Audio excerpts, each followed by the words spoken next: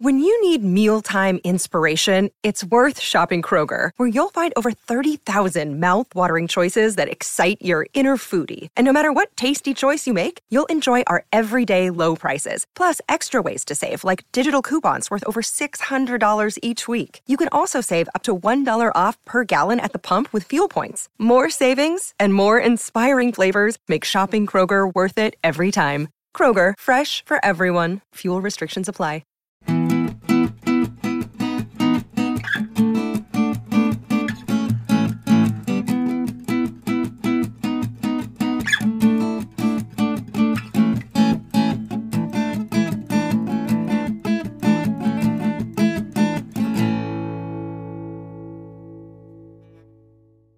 Hello, everybody, and welcome into the Star Wars Legends Lounge, the show that celebrates the books from Star Wars Legends. I'm Aaron Moats. On today's episode, it's another one of the final Legends books that I had never read before starting this podcast. It's The Last Jedi by Michael Reeves and Maya Catherine Bonoff.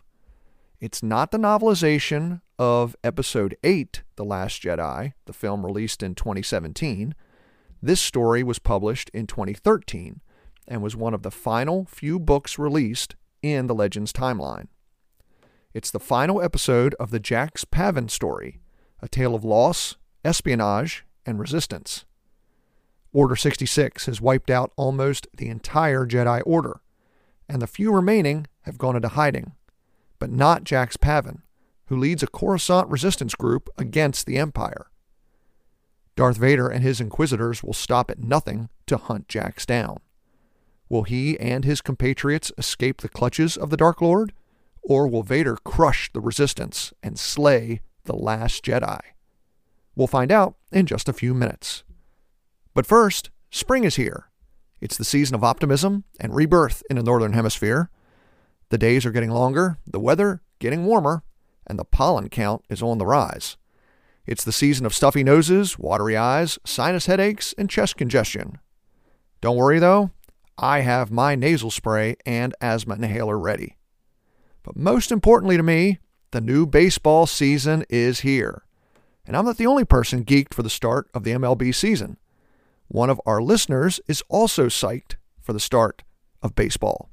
And that's where I'll start with today's listener questions. My first email comes from Paolo, who says, "Hi, Aaron.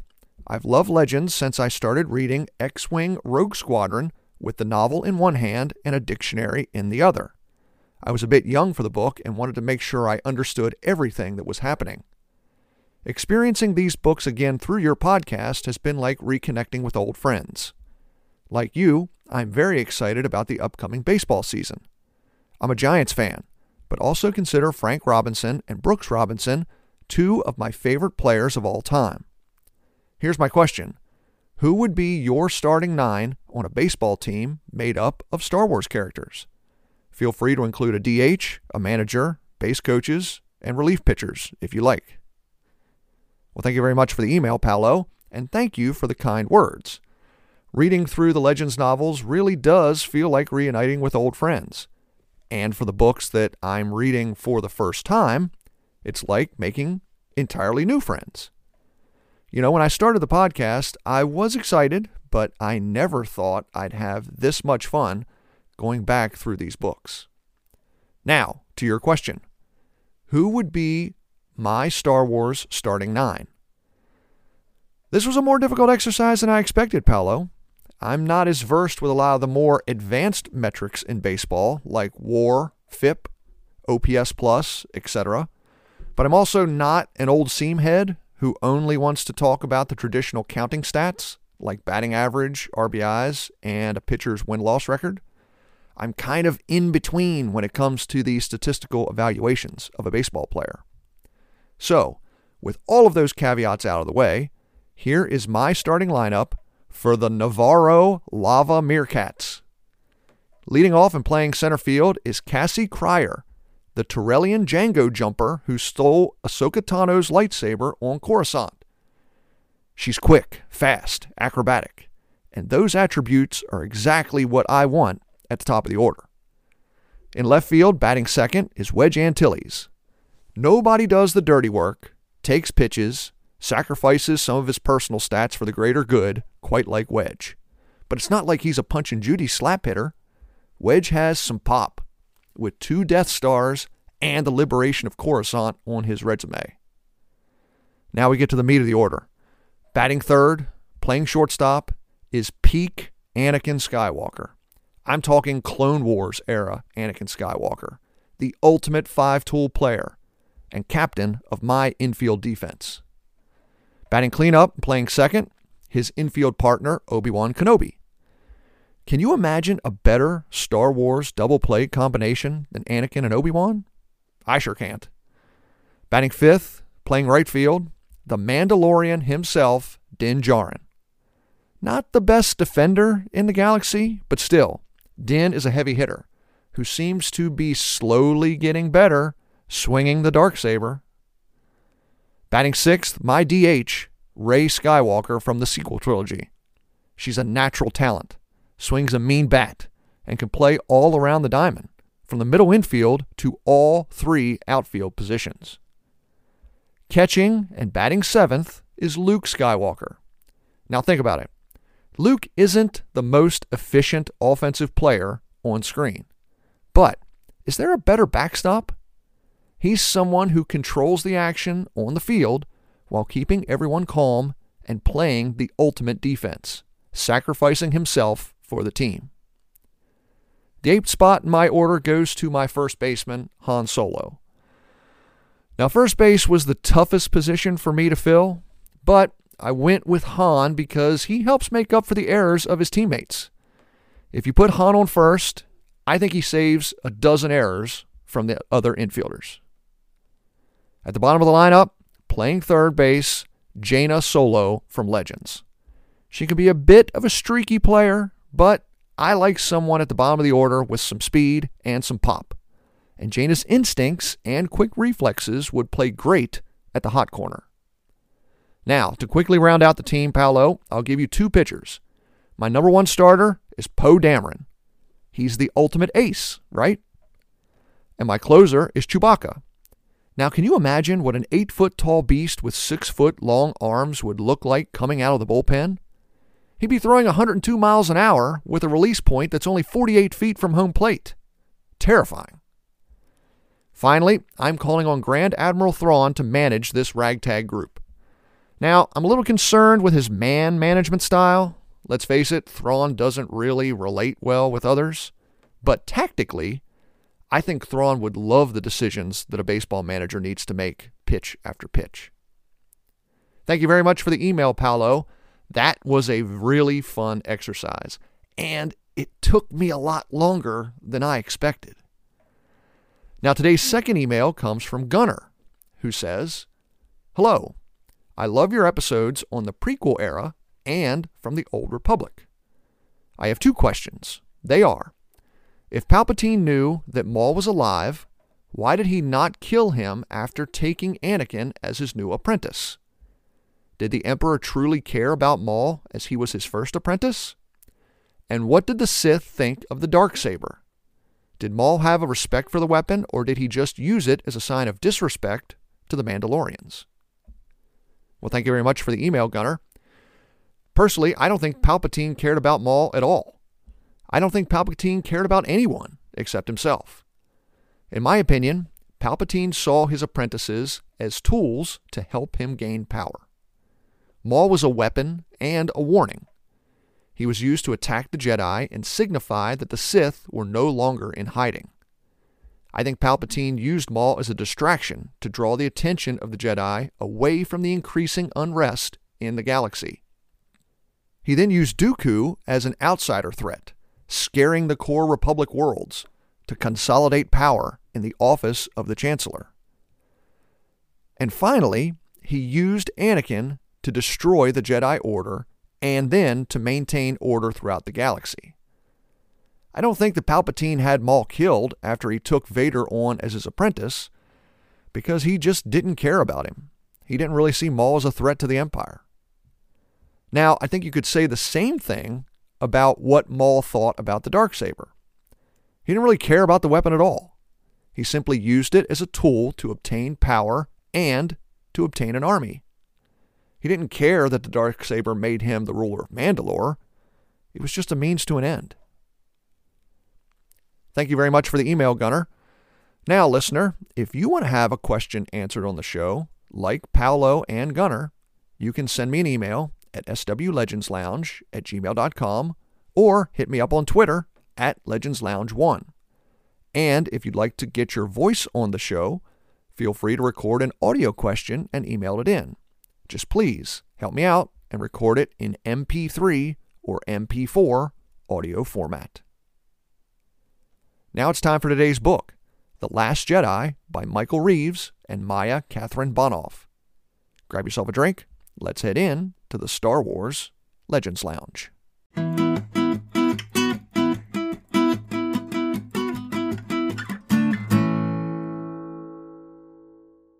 The story begins aboard the Far Ranger. Jax Pavan and his crew are being chased by the Empire. Jax is helping the leader of the Whiplash Coruscant resistance, Thai Zon Yaman, to escape to the planet Dantooine. But the ship is ambushed at a star system called the Twins.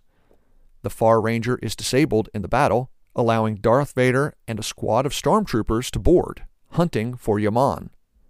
The Grey Paladin Laranth Tarek is killed in the assault, and Jax's droid I-5YQ is severely damaged. Vader takes Yaman, but surprisingly, leaves Jax alive. After the battle, Jax, Din Dur, and I-5 are picked up by the Antarian Rangers and taken to the planet Tapwara, one of the Whiplash's satellite sites. Back on Coruscant, the remaining leaders of Whiplash meet following Yaman's abduction. Police Prefect Pol Hoss tells the others that with Vader off-world, Emperor Palpatine is leaving Imperial City for his vacation home on the coast. The information sparks an idea for Tudin Sal, the Sakayan who lost his fortune and his family in a hostile takeover of his business by Palpatine before he became Chancellor. Sal sees an opportunity to take revenge and plans to assassinate Palpatine. Pol Hoss disagrees and pleads with Sal to reconsider. A move against Palpatine will bring the full might of the Empire down on them and destroy Whiplash. But Sal is adamant. Palpatine must die. He and several of the other Whiplash leaders oust Pol Hoss from the organization and move on with their plans. On Tapwara, Jax and Den learn that Vader has not taken Yaman to Coruscant. He's taken the Whiplash leader to a secret Imperial base in the Canteros asteroid belt. Infiltrating the base won't be easy, but the Rangers tell them that the Empire is using the Black Sun crime syndicate to bring in many of their supplies. Jax travels to Mandalore and meets with Prince Shizor. The Black Sun Vigo offers a deal. He'll smuggle Jax into Canteros on a Black Sun transport, but Jax will owe the prince a favor. Jax asks what Shizor wants, but the Vigo says he doesn't know yet. It's enough, Shizor says, to have something on the Last Jedi. Jax returns to Tapwara and tells Den and I-5 his plan. Don't do it, they say. It's not worth Yaman's life to owe Black Sun. Besides, I-5 says, what's more important to Jax? Saving Yaman and protecting Whiplash, or getting revenge on Vader for Laranth's death? In the end, it's a moot point. Jax returns to Mandalore to join the crew of the Black Sun transport when Prince Shizor nixes the plan. Enraged, Jax storms into the Vigo's office and demands Shizor explain himself. The Dark Prince apologizes, but a new opportunity has presented itself. Shizor has learned of a plot on Coruscant to assassinate Emperor Palpatine. On Canteros Station, Darth Vader is summoned back to Coruscant. Before the Dark Lord leaves, he instructs one of his inquisitors, Probus Tesla, to observe Yaman, to try and learn what they can do to break the Syrian and bring down the entire Whiplash organization. Tesla mentally tortures Yaman, refusing him sleep and inundating the Syrian with light and sound. Strangely, nothing seems to be working. Yaman remains infuriatingly calm. The Whiplash leader frustrates Tesla, but the Inquisitor has an idea. Syrians have an immense binary brain with a dual cortex. Tesla believes the Whiplash leader experiences his torture with his lower cortex, while Yaman hides his conscious in his higher cortex. If they can surgically separate the cortexes, Tesla believes they can break him. On Coruscant, Pol Hoss works to try and stop Tudun Sal's attempt to assassinate Palpatine, but he can't. Soon, word of an assault on the Emperor's coastal retreat reaches the prefect. Hoss uses his police credentials to investigate, and he arrives to the scene of a disaster. The bodies of dozens of Whiplash operatives lie dead in the courtyard of the retreat.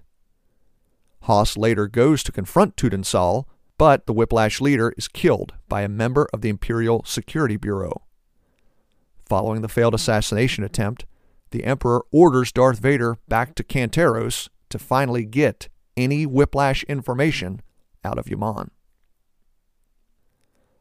Back on Tapwara, Jax decides to open the Sith holocron that he had obtained from the Aloman Haninam Tik Rinan, who stole it from the Imperial Palace before escaping and joining Whiplash months ago. The holocron was created by Darth Ramage, an ancient Dark Lord who experimented with perceptions of time. Den and I-5 plead with Jax not to open the holocron, but the Jedi is determined. He steals a Jedi starfighter from the Antarian Rangers and flees Tapwara. Jax travels to Dathomir and meets with the witches of the Singing Mountain clan. He opens the holocron and learns how to project Force visions, for camouflage or for distraction. Armed with this new information, Jax decides it's time to head to Canteros and rescue Yaman. Now back on Tapwara, Den and I-5 formulate their own plans to free the Whiplash leader. They enlist the help of Satya Swiftberg, one of the Antarian Rangers, to pose as members of the Black Sun and infiltrate the base. The three arrive at Canteros and drop off their cargo when Jax Pavan arrives. The Jedi uses his new skills to hide his Jedi starfighter behind a force projection. Jax runs into his friends near the base's operating suite. There they find Yaman and free him. They turn to flee when they're confronted by Probus Tesla. The Inquisitor attacks Jax, who falls back, trying to lure Tesla away from the others. But the Inquisitor isn't fooled and corners the group in one of the corridors. However, Tesla doesn't realize there's an Antarian Ranger in the group. With his attention focused on Jax, Satya steps up behind Tesla and strikes with Jax's old lightsaber, slicing through Tesla's back, killing the Inquisitor.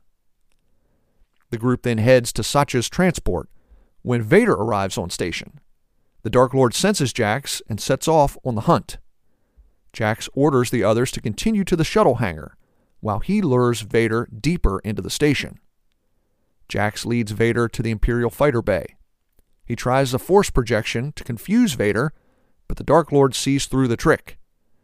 Vader stalks Jax through the fighter bay and confronts him near Jax's Jedi starfighter. A final duel seems inevitable, when suddenly there's a flash of light and an explosion. It's I-5 to the rescue. Jax takes advantage of the explosion and runs. He and I-5 make it back to the shuttle hangar and flee with Den and Satya. The story ends with Jax returning to Dathomir, convincing the witches of the Singing Mountain clan to remove the teachings of Darth Ramage from his mind. He and Den and I-5 decide to return to Coruscant with Yaman to meet up with Pol Hoss and any remaining Whiplash operatives to continue the resistance on Imperial Center. Time for a break. When we return, I'll talk more about The Last Jedi, the Legends story released in 2013. I'm Aaron Moats. Stay tuned. You're listening to the Star Wars Legends Lounge.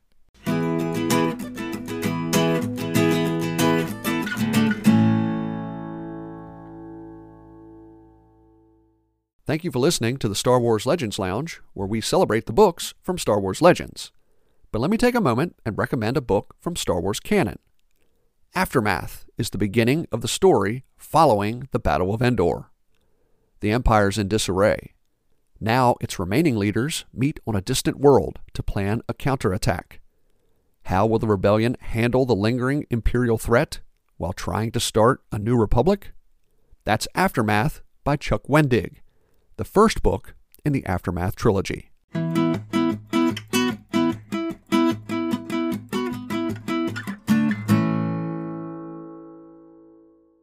Welcome back to the Star Wars Legends Lounge, the show that celebrates the books from Star Wars Legends.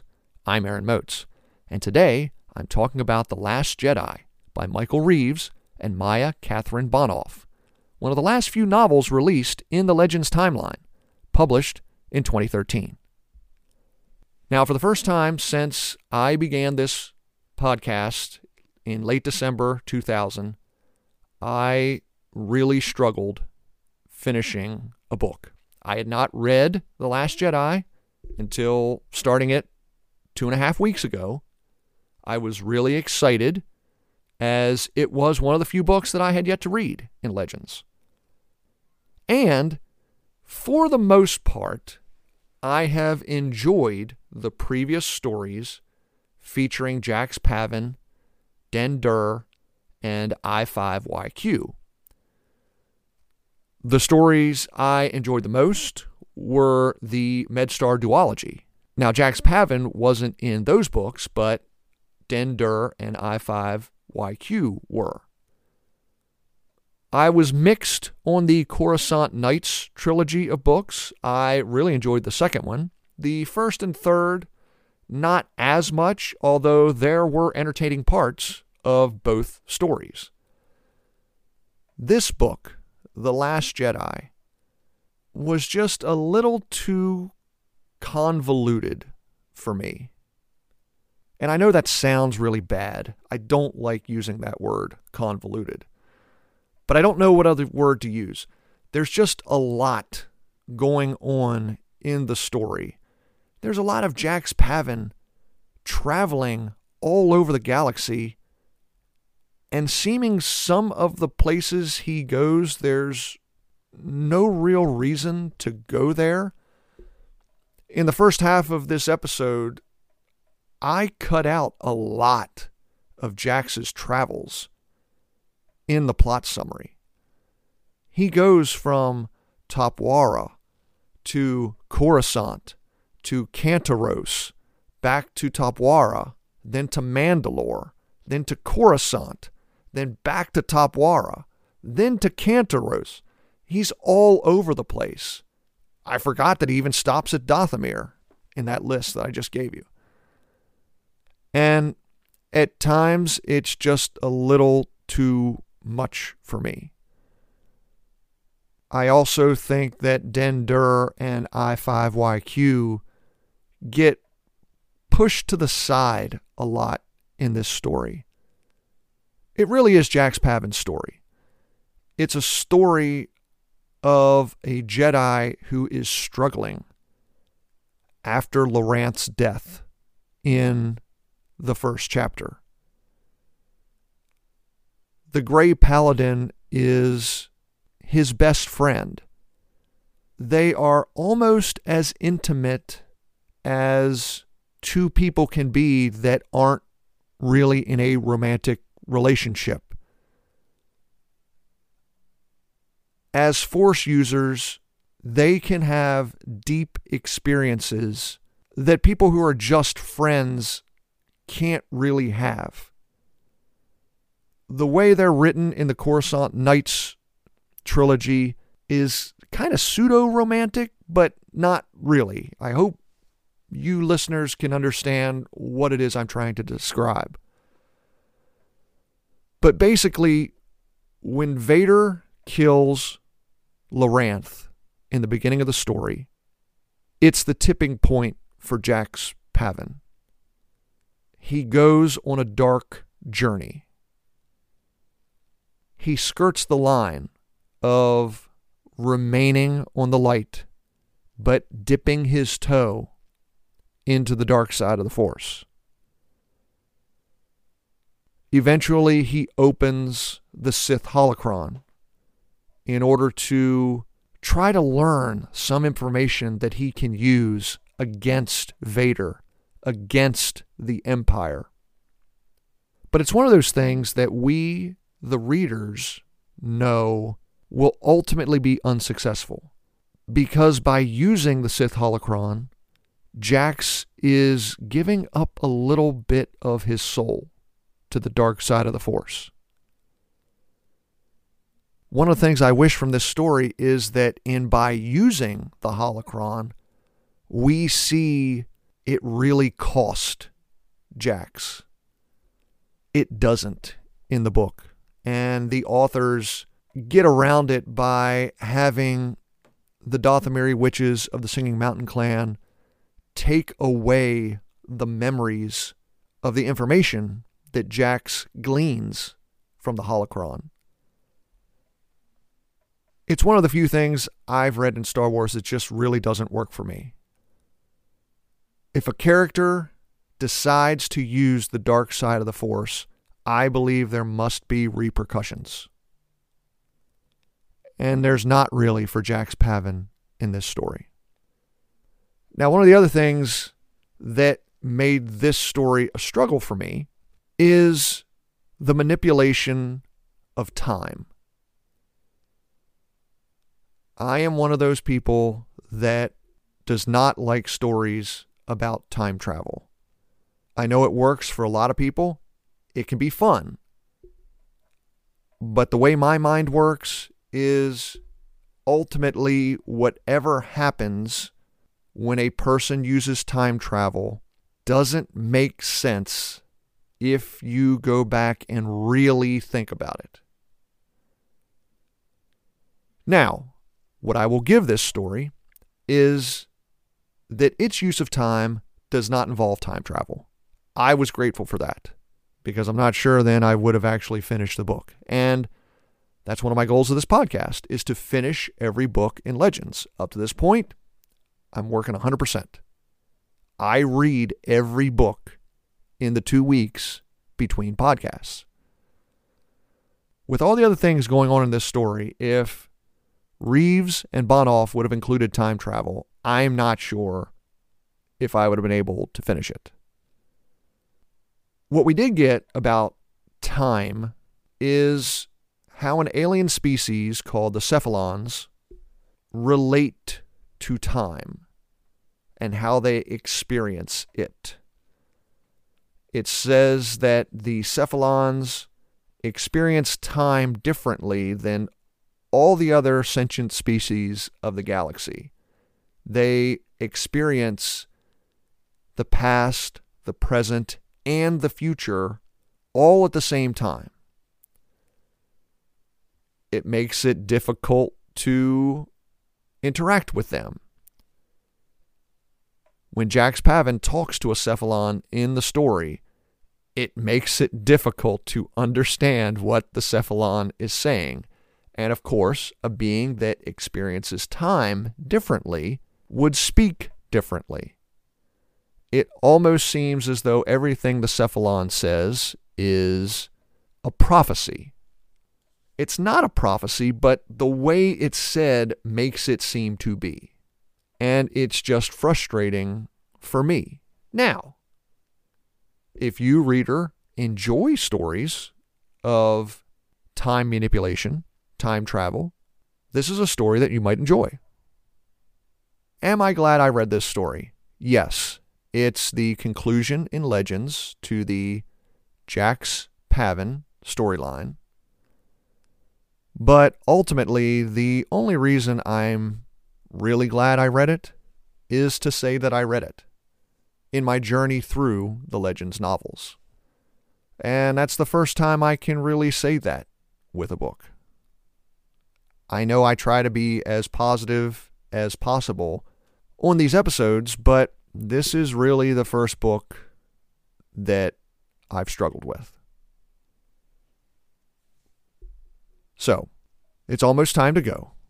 But first, I've got another Star Wars character squad to read. This one comes from Jacob, who wrote a very nice email, but I had to edit it down just a little bit for the show. Jacob writes, I was inspired by a question from a recent episode of the Force Center podcast. As an aside, I love Ken, Joseph, Jennifer. I would love to speak to one of them one day and just for 1 hour talk Star Wars. Anyway, Jacob continues. I thought it would be a fun topic for the Legends Lounge. Who would you choose to have on your team for an Ocean's 11 style heist on a Canto Bight casino? Now, using the same rules from Force Center, 5 team members, no Force users. Here are Jacob's picks. The leader is Luthen Rael from Andor. He's an expert planner and tactician with contacts across the galaxy. Plus, he can blend in both with high society and the criminal underworld. The hacker? Jacob is going with Dr. Aphra. She's a lot more of a wild card when it comes to sticking with a plan, but she has the skills to pull off a great heist. Jacob's getaway driver is Lando Calrissian, also an excellent face, and Lando has the piloting skills to get the team safely away with any loot. The thief? Embo, the bounty hunter. Jacob says he's quick and agile, and also strong and powerful in case things get hairy and they have to fight their way out. Finally, the droid, K2SO. It may be harder for him to blend in unless there's an Imperial presence, but he has a computer interface, and he can back up as the muscle for the group. That's a great squad, Jacob, and an excellent heist team. Plus, with Dr. Aphra involved, there's always a chance for the type of zany hijinks that you always get in a good heist film when things go wrong. Thank you very much for the email. Now it is time to wrap up. If you have a question or comment for the show, or if you want to send in any of your favorite Star Wars character groupings, you can email me at swlegendslounge@gmail.com, or send me a tweet at legendslounge1. Or if you want to send in an audio message, feel free to email that in too. But please record it in MP3 or MP4 audio format. Now, coming up on the next episode, I have a little surprise. It'll be a listener question show. I received so many emails over the last few months that it's gotten pretty difficult to keep up with all of your great questions. And I don't want to keep emailing people to tell them they have to wait 4 or 5 months to have their questions answered on the show. So, I invited the hosts of another Legends podcast to help me answer a few. Coming up in only 1 week, I'll be joined by Thomas and Crystal of the TK331 podcast to answer 5 of your burning questions. Tune in for that on Friday, April 7th. Once again, thank you so much for listening to the Star Wars Legends Lounge. I'm Aaron Moats. May the Force be with you. And remember, there's always a bit of truth in Legends.